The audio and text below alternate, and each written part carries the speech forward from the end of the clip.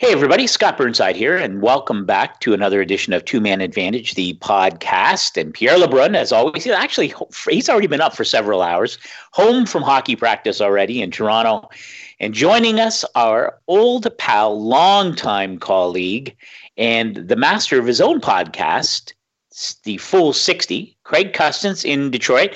Craig, welcome. How are you doing this morning? I'm doing well. I appreciate the plug, even though we're rival podcasts. I'm even going to record later today and make sure I launch right at the same time when you release this. I wanted to ask you, when you appear on Two Man Advantage with Pierre and I, is it like Austin Matthews getting a call one day and saying, okay, you got to go and play a game down with the Marlies? Is that what it's like when you join us? Not at all. This is the big leagues. I'm happy to be here. All right, well, let's get on to Liar. He's such a liar. All right. Well, let's start with the important news of the day. The question is whether Craig and I should start Derek Carr or Jameis Winston in our semifinal game in the Media Hacks football pool. And Pierre, I wonder if you have a thought on that. Mm-hmm. I have a big game myself. A little $50 bet with David Schultz of the Globe and Mail. So not a great start for me. Tyreek Hill kind of limited last night. So. I can actually hear people fast forwarding right now. I know. All right. Well, and of course, I only bring it up because the backdrop is that Craig and I managed to sneak by Pierre last week. So that's the thing that befuddles me about you guys in this pool is that you guys are kind of like you go around kind of blindly in that pool and do the weirdest things and still end up winning sometimes. That's so wrong. No, which is actually, it tells you everything about you need to know about fantasy football. Really, we're just two steps ahead of everybody else. Scott and I are constantly communicating about what can we do to peak at this time of year, and it may look like we're chasing our tail at times, but here we are. Zero chance. That's true. That's it. Well, I tell you, it's a good. I'm creating my own segue here, but there was some minor controversy in the league that Pierre runs over the playoff format. But next week we'll be able to tell you whether the format worked out or not. But it's interesting because Pierre, I don't know whether you have a sense of why it sort of percolated to the top. I mean, I know the Board of Governors of the National Hockey League met not long ago in Seaside, Georgia. And you have written extensively on this notion of what to do, if anything, about the NHL playoff system. Steven Stamkos mentioned it in Toronto this week when the NHL's best team. In Tampa, actually. Oh, it was in Tampa, sorry. Before a game with the Toronto Maple Leafs about the playoff system.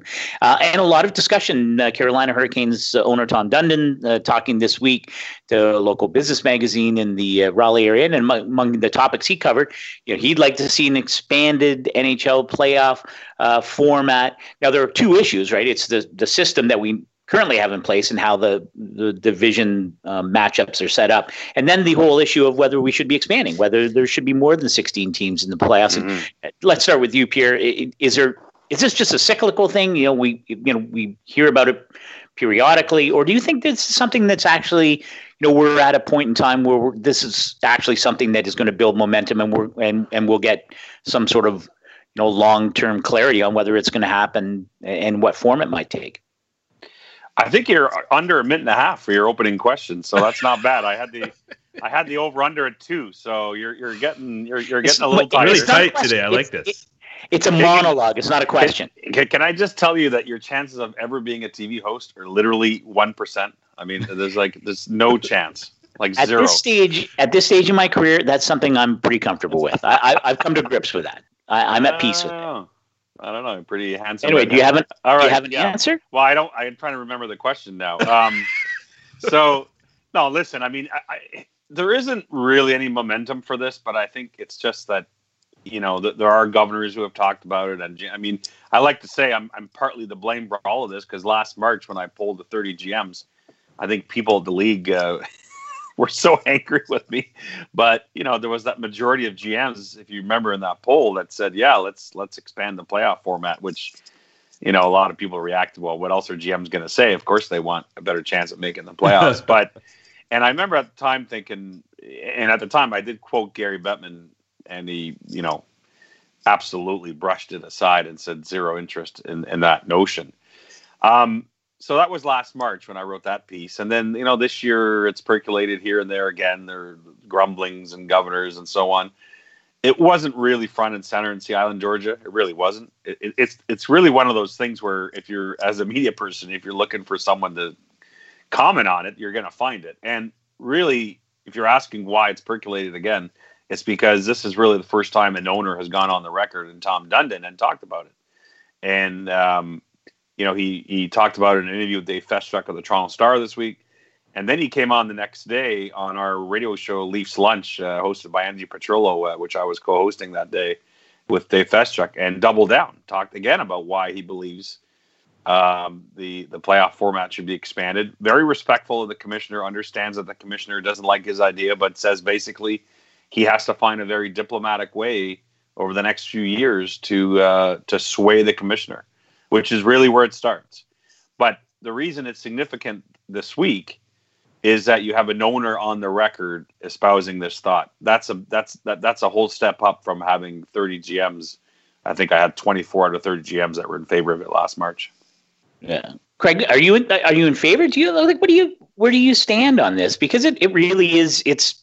I don't want to overstate it. It's sort of a motherhood kind of thing, right? You got 16 teams in the playoffs. I mean, we've gone from a period of time back in the day, and it's so hard to imagine this actually happened. But at one point, we had 16 of 21 teams making the playoffs. Now we have 16 of 31, soon to be 32 teams. It's sort of, where do you stand on it? Is this something that we should be entertaining? Is it good for the game, or is it important really to hold firm and say, listen, if you can't be in the top 8 in your conference, if you can't be one of those 16, then you don't deserve to be in the playoffs. Yeah, well, here's where I am. Like you guys, I'm sure, watching that Lightning Toronto game last night and thinking to myself, this can't be the Eastern Conference Final. First of all, that was flawed to me. And second of all, yeah, so I'm already ready for a change in format. Even if we're not adding teams, I think it's time to change the format and mix things up. We've been in the current system long enough, and we've seen it enough times where it's been like, oh gosh, there's going to be just a monster matchup in the second round that would be a way better conference final. So there's that, to me, would be the priority.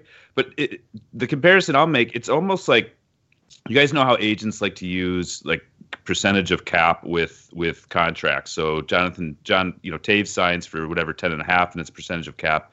Rather than using the 10.5, as the cap goes up, you want the salary to go up to be the same percentage. To me, it's the same thing. There's going to be 32 teams in the league now, and so percentage of teams that makes the playoffs, every time this league expands, it's going down. And I think it's completely reasonable to say we want to keep it at that same, a similar percentage and expand this thing. Like, who's mad about more playoff hockey? I don't like. Well, at the worst, play-in game. Yeah. I don't know. Yeah, I would start with the playing game for sure. But there's a lot to unpack here. When I talked to Gary Bettman about it last March for that piece, I think part of his reasoning that he was against it is that he felt it would devalue what he believes is an incredible race in the regular season. That every regular season game matters more than it ever has before. And actually, there's some merit in that argument, that the games in October matter. I think that's true if you're trying to make the playoffs. That's fair. Sure. But I think the playing game would be a great way to go about it, because the way I would spin it PR-wise is I would say, 8 versus 9 on each side. And it's not the start of the playoffs. It's a play-in to be able to get into the 16. So you're protecting, the sort of the mystique of the 16 while still adding a layer to it. Now, Tom Dundon wants to do way more than that, but I think that would be a way in. But the most important thing of all, and I tweeted this yesterday because I think people need to understand this, is that this has a lot to do, I think, with the CBA. At the end of the day, if the players want expanded playoffs, this suddenly becomes a bargaining chip in the next round of negotiation. So you should always start every discussion and debate everything to do with this league with that. And yeah, but it's an owner. It's an owner who's now on the record saying he wants it. So if I'm the players, I'm like, hey, this is your guy. This isn't us. Yeah, correct. Absolutely. Right.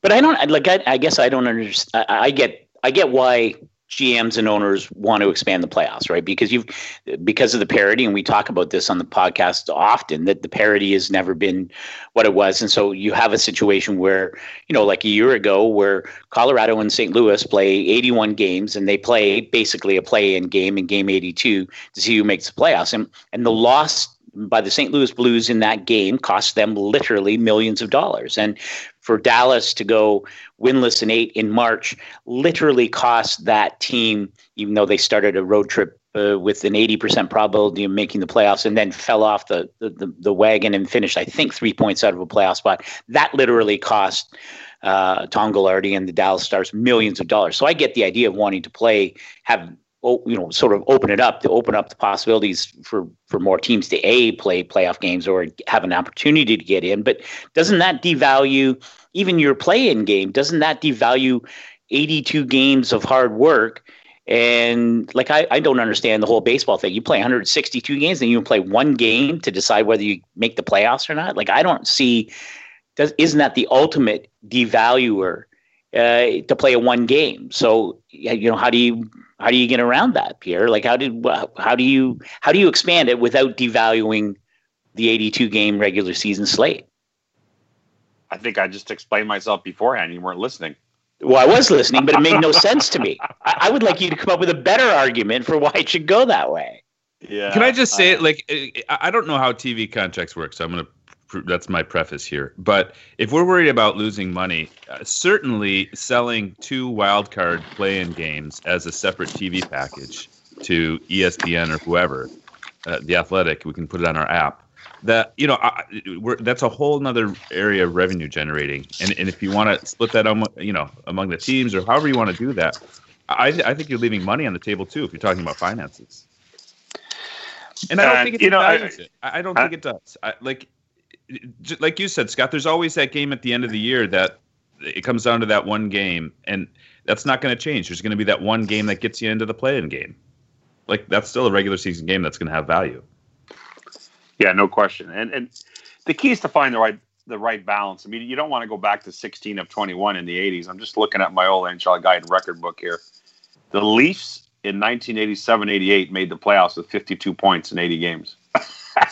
In the old divisional format, the old Snorris division days. So it's harder to make the playoffs now, which is a good thing, but I think the play-in game is a perfect solution at this point. And one of the things that this could bring, I agree with Craig, let's go back to 1-8 and get away from this silly wild card thing and playing having the best 2 teams in the conference playing in the second round. But also, I think the league could use in the next CBA, use a whole realignment playoff format discussion to change the schedule a bit. I mean, let's cut some preseason games. Let's get going with regular season hockey earlier in the year, and amen. And that way you can expand a bit at the end of the year with a bit more playoff. Yeah, Craig, I know Craig, you talked about this right off the hop, and I don't know whether you guys are getting a sense that there is a movement, knowing that Gary Bettman he doesn't want to entertain expanding the playoff pool, but I wonder if there is more and more pressure being brought to bear to change the current system. And Craig, you alluded to watching Tampa, Toronto, terrific game. Andrei Vasilevsky, unbelievable in his return from injury. 2 best teams in the Eastern Conference. And I'm just looking at the standings now to see how close they are with the West. And arguably the 2 best teams in the NHL. But right now, the top 3 teams in the Eastern Conference all reside in the Atlantic.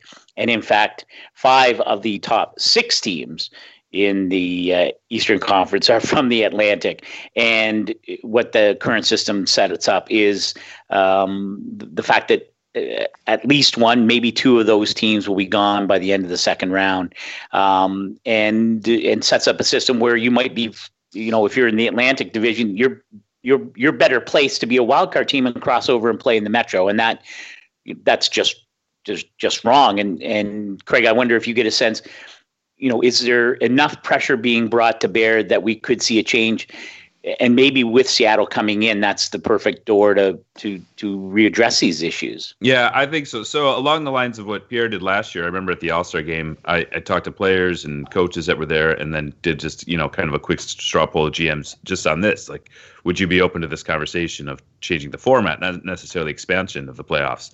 And there definitely was an appetite for it.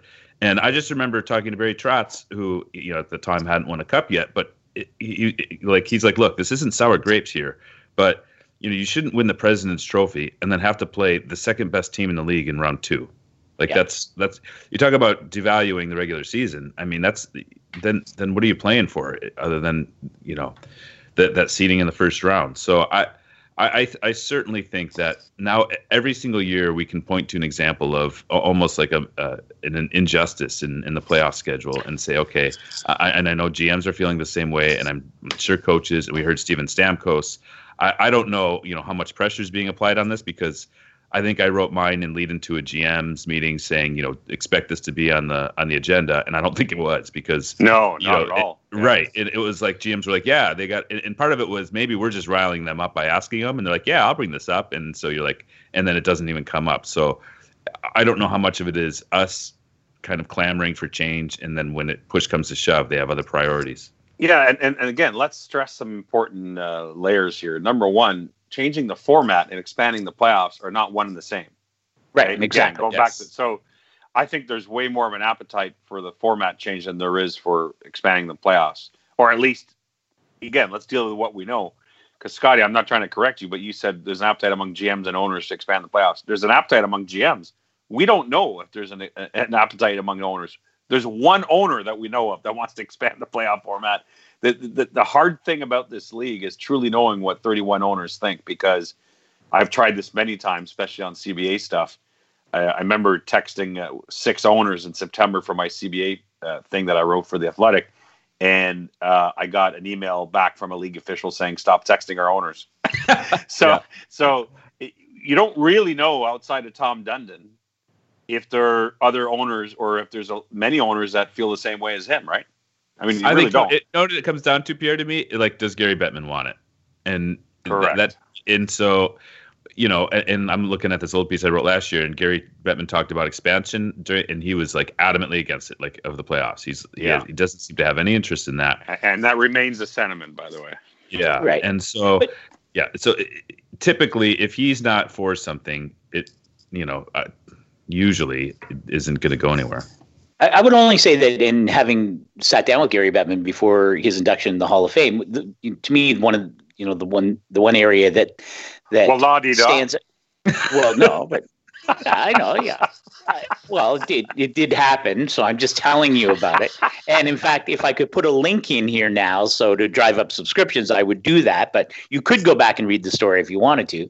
But the one interesting part is, and Craig, you're right? I mean, it's Gary's world, right? I mean, the rest of the owners basically live in it. But the one area that Gary was steadfastly against, and yet which became part of the NHL life, was a video review. And so I guess what I'm saying is he is someone who constantly is taking the pulse of the owners and the GMs and the people, that for whom he, ostensibly works.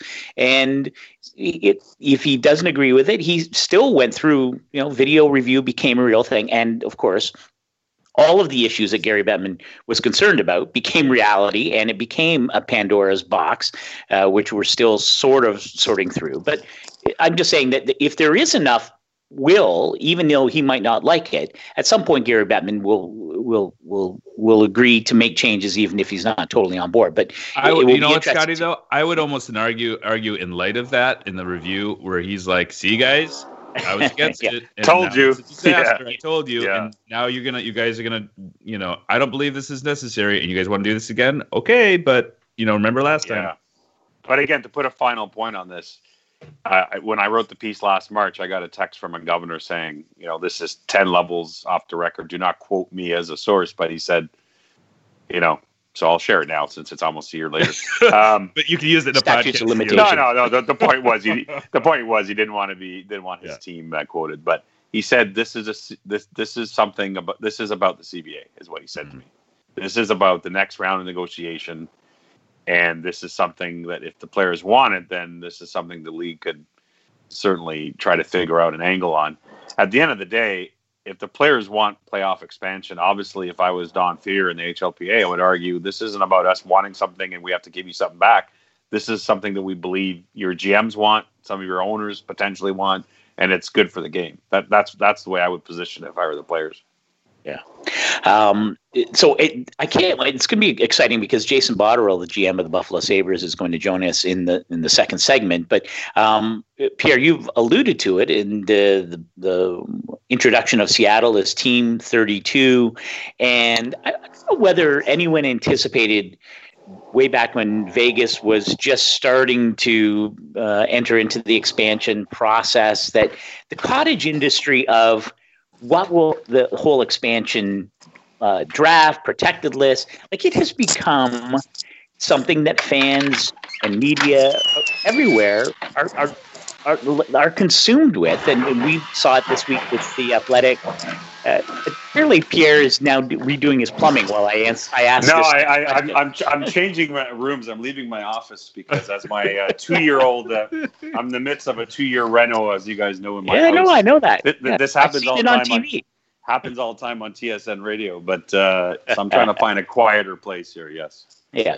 Anyway, I just wonder if anyone really anticipated how the parsing through the potential expansion drafts would be the cottage industry that it's become. And Seattle, even though they aren't going to start playing until 2021, so the draft will be in June, presumably, of 2021, that it's already become such a hot topic. And Craig, does it surprise you, or to me it's so much fun now because that's going to be a storyline that moves through the entire league for the next year and a half. Yeah, I thought so. Eric Duhatschek kind of ran point on this project that we did at The Athletic in identifying what a Seattle roster might look like. And Scotty, you and I both picked rosters off of our writers' protected lists. And I thought it was a really useful exercise, besides the fact that we're 2 years out or whatever. But one, Eric Duhatschek in his leads, he wrote about George McPhee saying,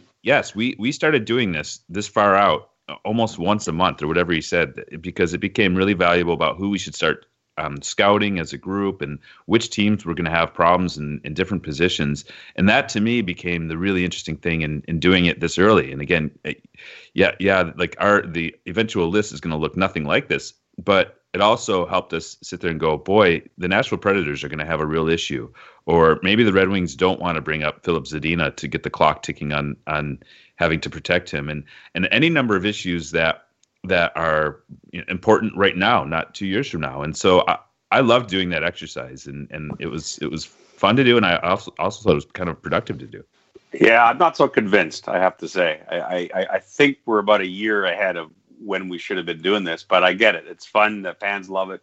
So that's why I'm glad that we did it. But I interviewed George McPhee yesterday, and I think he kind of took a dig at us. he said in the interview, if you read my piece today on The Athletic, that he's not exactly sure why people are trying to put their list together now because they're going to change a million times. So obviously he must be reading. But the point he made is that their first list that they did 8 months from their final list only had 4 names left on it, which is remarkable. Yeah. And the reason for it, of course, is that within those 8 months, teams were doing all kinds of things to change their protective list and their strategy, right? They were signing guys, trading guys, so many things happen. Plus, as McPhee said, their own evaluation of the players that they ultimately wanted also changed throughout those 8 months. But within 8 months, 4 players left from their original mock draft. And we're trying to figure this out 2.5 years out. Now, I think what's valuable in it is I think you tweeted that, Craig, is that you identified trends, right, and things like that. But the actual names that ended up on people's rosters, zero chance. There's no chance. Like, I mean, come on. No, to me it was just hotspot. It was, look, there's way more defensemen available than forwards. There's there's 4 or 5 teams that are probably going to have to make a move. And it was funny because as I was doing this, just chatting with somebody on a team, and he said, look, if you look back at the moves that were made leading into the Vegas one, you probably don't want to do any of those if you're the team. And it's like, look, and this is what I kind of convinced our management group was, if you start giving up 2-3 assets to protect one player, now you're losing 2 or 3 assets. He's just like, let's just take our medicine, expose, a few players, and we're going to lose one player. And I looking back at it, that's probably the move rather than, totally making multiple moves there to try to preempt something. Now, I said that to George McPhee, and I will say he's buying none of this narrative that we've created already, right? We've created this early narrative that Seattle's up against it, that teams are wiser, that there's going to be fewer side trades, all this stuff, and McPhee would have none of it. He goes, who knows? He said they might do better than us, and he means it. He's not being respectful. He thinks it's ridiculous, again, that we have our hands around this and we know exactly how this is going to play out. But again, I don't think anybody's contending we know exactly how it's going to play out, George. You know what I mean? Yeah. Like, we're just looking ahead. In fact, I think we made a joke, like, none of this is going to happen. Like, this roster here is not going to happen. Like, but not just that. He's I think what he was saying is, like, who's to say these teams won't do all these side deals at the end of the day when suddenly in 2 years a team that thought they were a contender, now they're rebuilding, now there's pressure, their strategy changes at the last minute. That's what George was saying.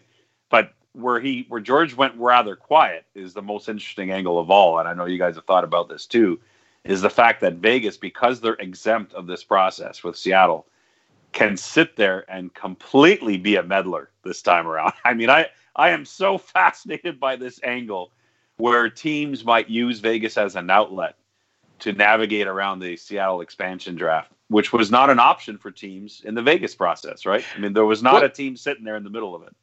Well, I wonder if the NHL, if they had a do-over, if quietly, especially given the success that the Golden Knights have enjoyed on every level, right? I mean, the franchise has just been, and having just come back from Vegas, you're reminded of just how incredible the impact that team has had on that community in such a short period of time. I wonder, if the NHL had to do over, would they give the Golden Knights a pass on this expansion draft? Because it really does, Pierre, and you wrote about this, and it really does give Vegas yet another terrific advantage, right? It was a huge bonus for them. And I wonder if the NHL is like, geez, we were way too nice to them. Not even in terms of how the rules of the expansion draft, which were very liberal, but even in this specific case, allowing them to be exempt from it. Like, what a great treat for George McPhee.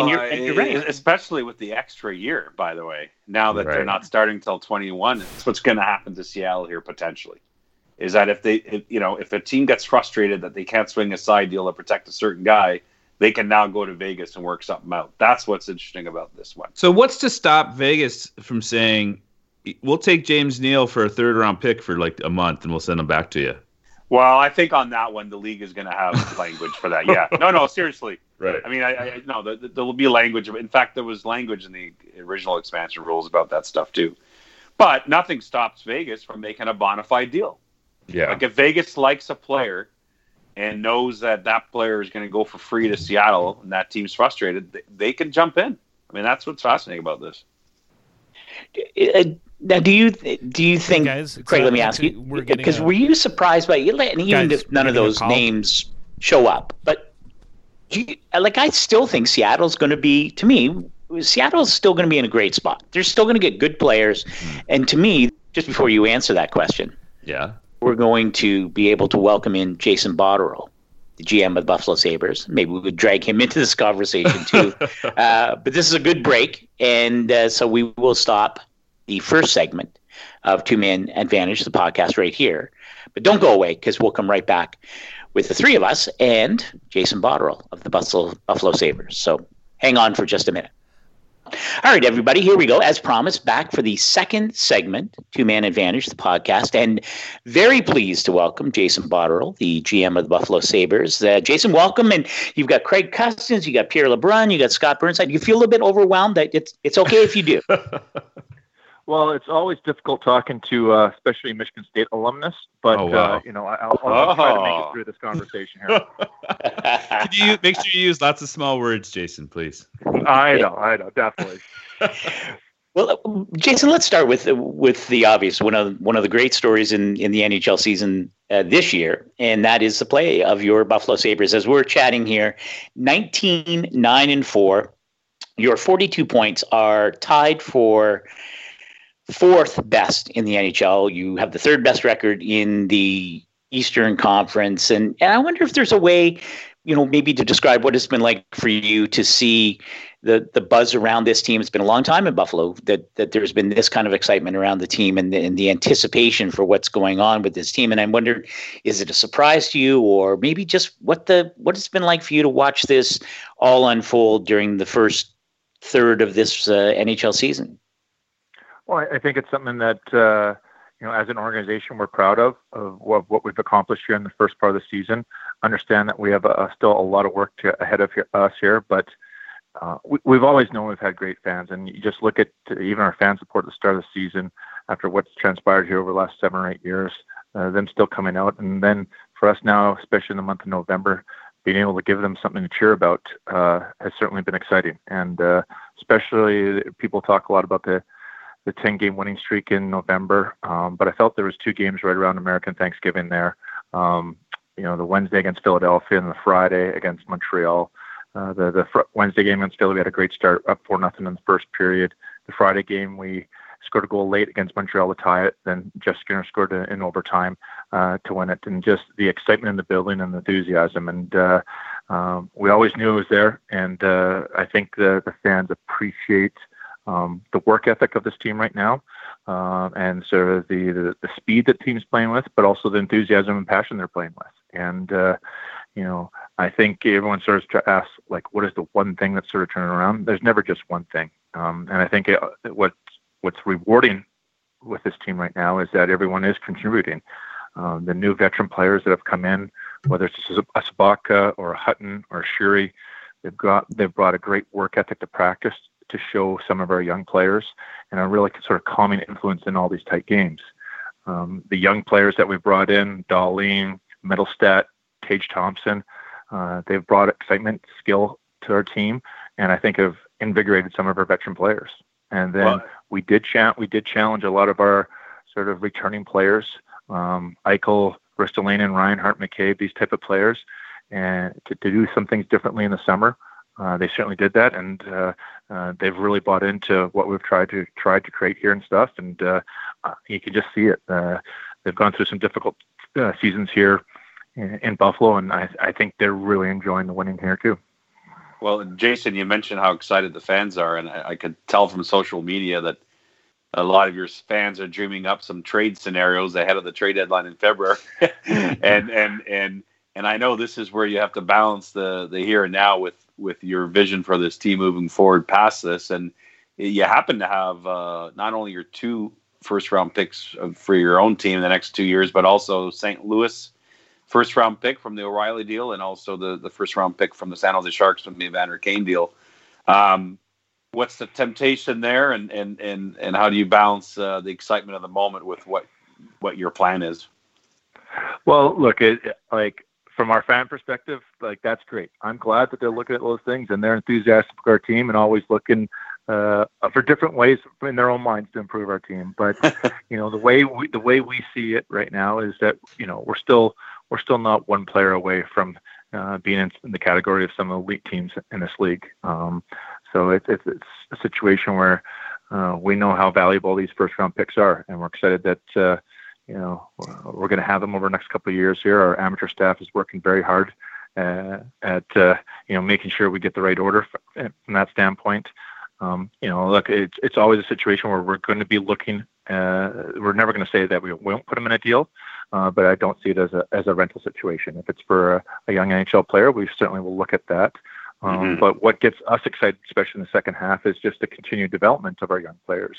And people will focus in on Dahlin and Mittelstadt and Tage Thompson, the young players that we have in the National Hockey League.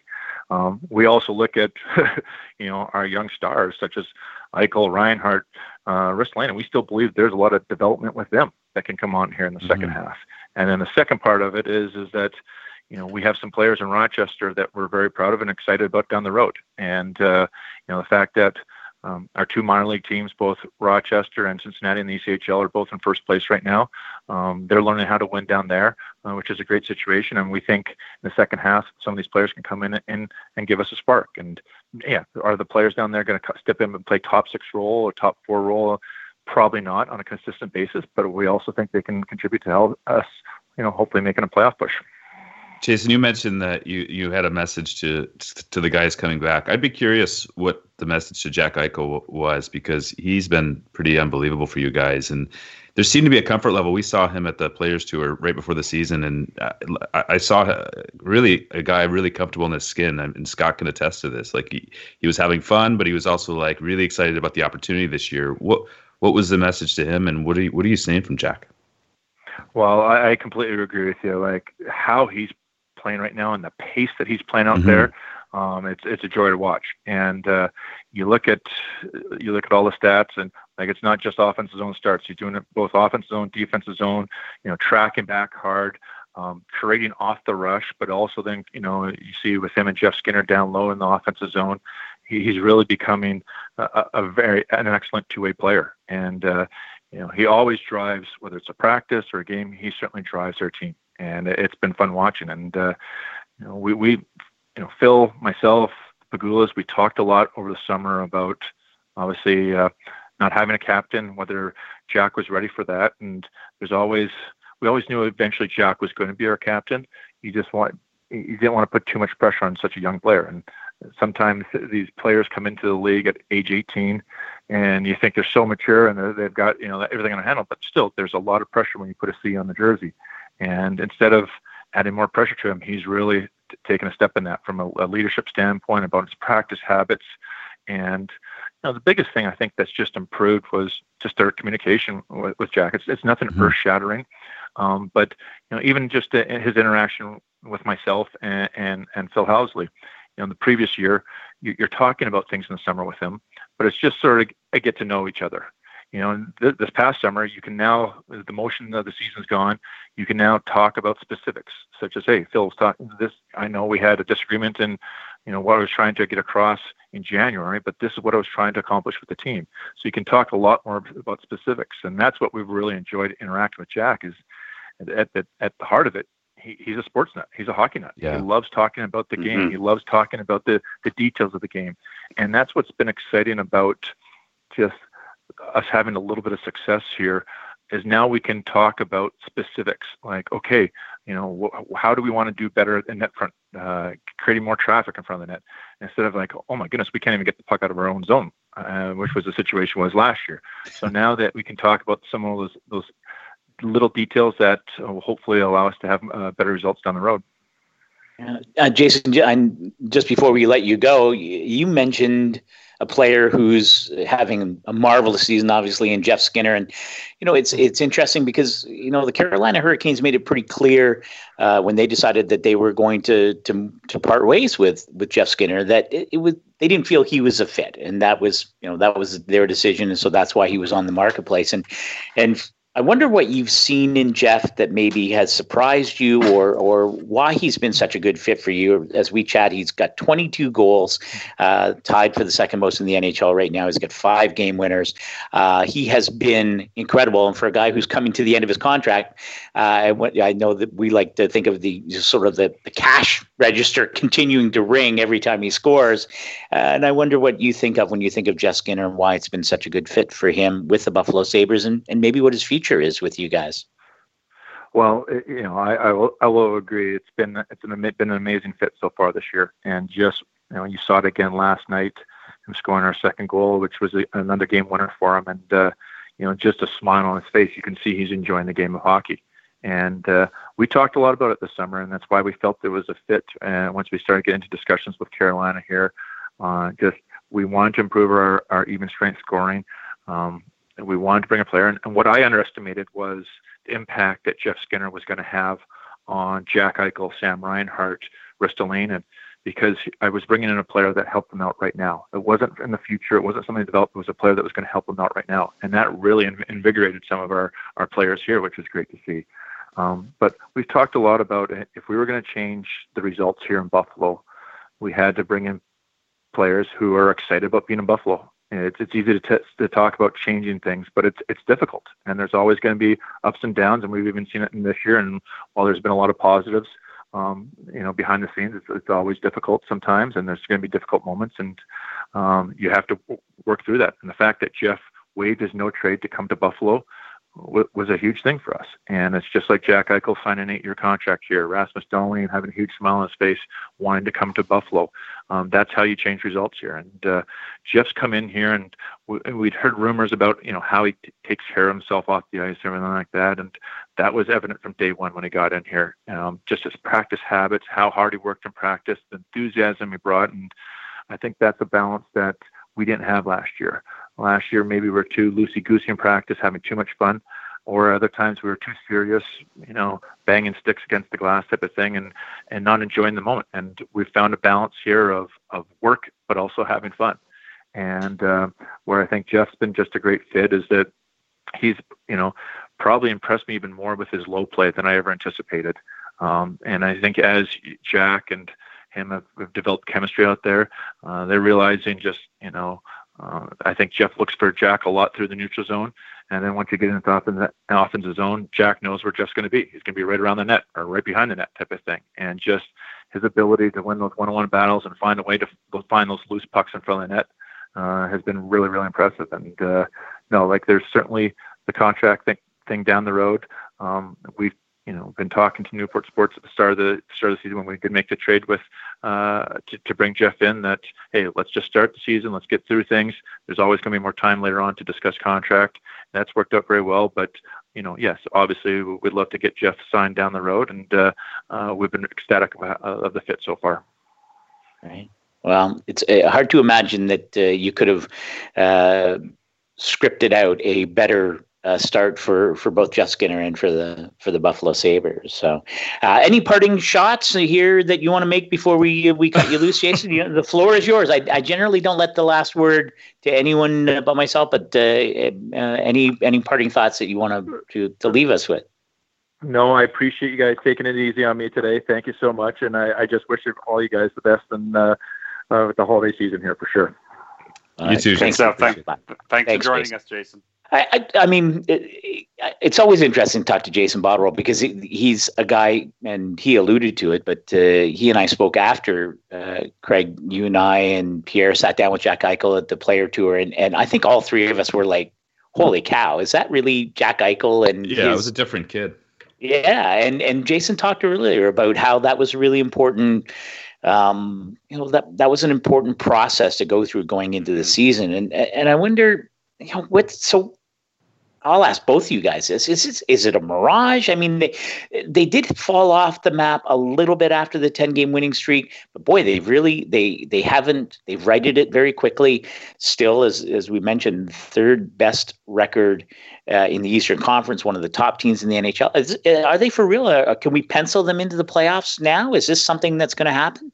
Yeah, I mean, I think Boston will end up third in that division as the Bruins get healthier. But I do think the Sabres have an excellent chance of making the playoffs. I mean, it's interesting. Buffalo, Montreal trying to get into that one of those wild card spots. I think Pittsburgh's going to make a run at some point, so it's going to be close. But there's a lot to unpack here. I want to sort of make a note on Skinner. I mean, Carolina's taken a pounding now for that trade, obviously.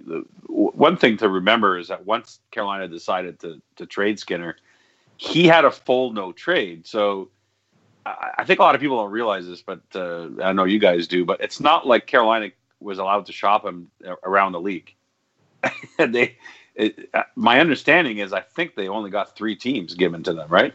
So and I think Pittsburgh was one of them. And of course, the Penguins did have conversations with Carolina, but no way under that salary cap in Pittsburgh that Jimmy Rutherford could swing it. Of course, he knew Jeff Skinner well. And I don't know whether Toronto was a third team. I haven't confirmed that, but of course the Leafs after Tavares, I would have never been a fit. So now, would Jeff Skinner have waived to go to another place? I mean, I know that LA and Carolina had some conversations, but then the Kings signed Kovalchuk instead. Who knows? But I guess what I'm saying is,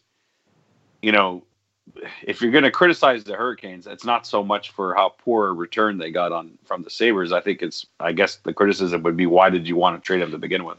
Yeah, that's it. Like, especially the optics aren't great when the owner's coming out saying, you know what we need is a sniper. You know, we need some goals. And meanwhile, there's a guy sitting in Buffalo with 22 goals. Now, but I will say this in defense of Carolina is, you know, sometimes it takes that change of scenery to really get a guy going. And the fit, as Jason alluded to, has been perfect there. And maybe, he, you know, realistically, he probably doesn't have 22 goals in Carolina right now. But certainly, you know, the optics aren't great there.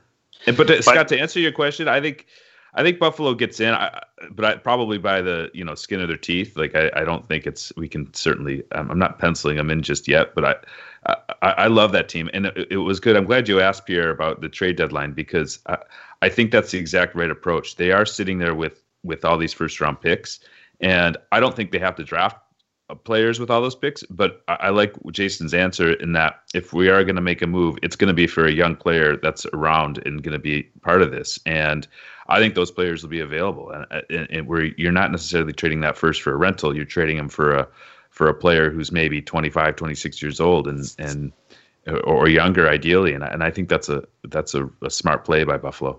I mean, just like what an incredible year the last 12 months for Jason Botterill, his trusted veteran lieutenant Randy Sexton. I mean, you know, they got 4 first-round picks coming in the next 2 years. You know, 2 of their own in St. Louis and San Jose. Already a great young team. They took a gamble on Carter Hutton. What a fit! You know, the Ryan O'Reilly deal is a complete blockbuster. Yeah, where arguably the best player in the deal heads to St. Louis, and O'Reilly's played fine this year on what has been a disaster of a season team-wise in St. Louis. But, you know, I'm going to tell you, I don't know that Jason Brawler probably would have talked about this with us on this, you know, publicly, but my understanding of the season-ending player exit meetings in Buffalo, I think it was an eye-opener for Jason Botterill. I think it was like, wow, I have to change things here. Mm-hmm. Like the culture and the psyche of the team after another losing season. And he went out and did that. I mean, you know, there's a lot of good candidates for GM of the year and lots of hockey to be played. But, boy, it's hard to imagine Jason Botterill won't be among those 3, you know, or at least among the guys that people are going to talk about. And I thought his smartest move was winning the lottery. I thought that was brilliant. Well, you know what? I mean, it's interesting, and you're right. There's a lot of hockey yet to play, right? I mean, Buffalo's played 32 games. We've chatted, so only 50 left. But they're 11 points ahead of 9th place right now. Sorry, 10 points ahead of 9th place right now. So that's a pretty good cushion. And again, having come out of their first. Well, they started, you know, in a pretty mediocre fashion, and then, you know, have come out of a very mini swoon. I don't know. I think you have to give Phil Housley a lot of credit there because, you know, a lot of pressure on Phil Housley after last year, and they got off to a pretty lukewarm start. He's a guy for me that should be definitely in consideration. You know, if we like to give out midseason awards, but Phil Housley deserves a lot of credit for what he's done there in implementing a plan that really plays to the strengths of that roster. And Pierre, how about a first round Toronto Buffalo matchup? I mean, how much fun would that be right now? Well, I'll tell you what. You know, obviously I'm based in Toronto. I think the Lightning, even though the Leafs played an unbelievable game in Tampa last night, you know, the Lightning winning that game, you know, like, it's hard not to think Tampa won't win that division, which was my pick anyway, and I think Craig's pick. Just that they've already got a bit of a lead here on the Leafs. But we'll see. I mean, we'll see injuries and everything else. But at the end of the day, if Toronto indeed ends up second in the Atlantic, where I think that's where they're headed, they're either playing Boston again, which is juicy enough, Buffalo with the rivalry, or God forbid, for the first time since 1979, the Montreal Canadiens. So, I mean, the 3 possibilities within the Atlantic, if the Leafs are second, are pretty phenomenal. You know, there's one of those teams you mentioned that I would way rather not have if I'm the Maple Leafs. Like, I don't mind a young Buffalo team that's maybe happy just to be there, right? Like, they're a couple years away, I would think, from being serious, you know, making a run. But man, like another Toronto Boston, like again there's always going to be in a league with this kind of parity. There's always going to be tough matchups early, but holy smokes, those are 2 good teams going at it. And I think of those 3 teams, Montreal would be the most overmatched team against the Leafs. But here's the weird thing about it: I'm telling you, you'd have to live here to know it. The first time those two teams hooking up since 1979, the kind of white noise and pure chaos that would create would not necessarily be the friend of the Toronto Maple Leafs. I mean, the Leafs would go into that series as such a heavy favorite on paper, and I would certainly pick them to win. But you got Carey Price and a Habs team with the craziness of those two original 6 Canadian markets saying, well, what do we have to lose?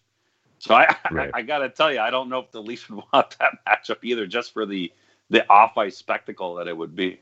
And Carey Price, right? Like, all it takes is him just being Carey Price. Yeah. All right. Time to wrap things up on this edition of Two Man Advantage. What a great time, Craig. Any parting thoughts? Stuff you're working on? Things that random thought before we close things out here. No, I just appreciate you guys having me on, and it was good. It was fun.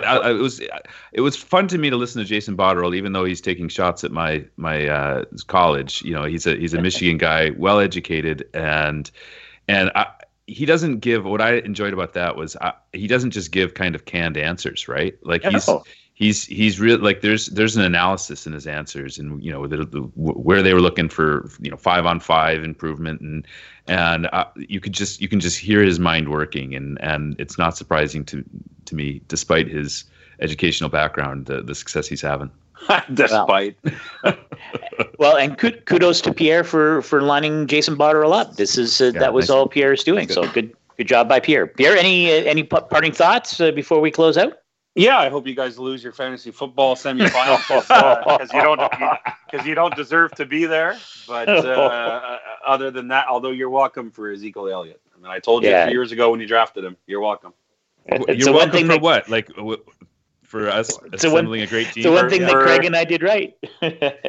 Always get How about us drafting Kamara late in his rookie year, and then Nick Chubb late this year? How about that? Yep. I don't know. Whatever. All right, boys. A ton of fun as always. Craig, thanks for dropping by. Pierre, as always, we'll do one more time before the Christmas break. So we'll look forward to that. But thanks for dropping by, Craig, and always a ton of fun for the three of us to get together again. Yeah. All right, next time we'll do this with Bloody Caesars. Right on.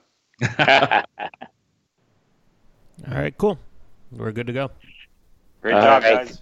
Yeah, great job. Fun. Yeah, thanks, Craig. Craig, let's chat later today about our lineup. Call me when you're free. Okay, I will. All right. See you, Pierre. Bullshit. Yeah. Right. Brandon, I'll send you a note right away. Sounds good. Thanks. Okay. Yep.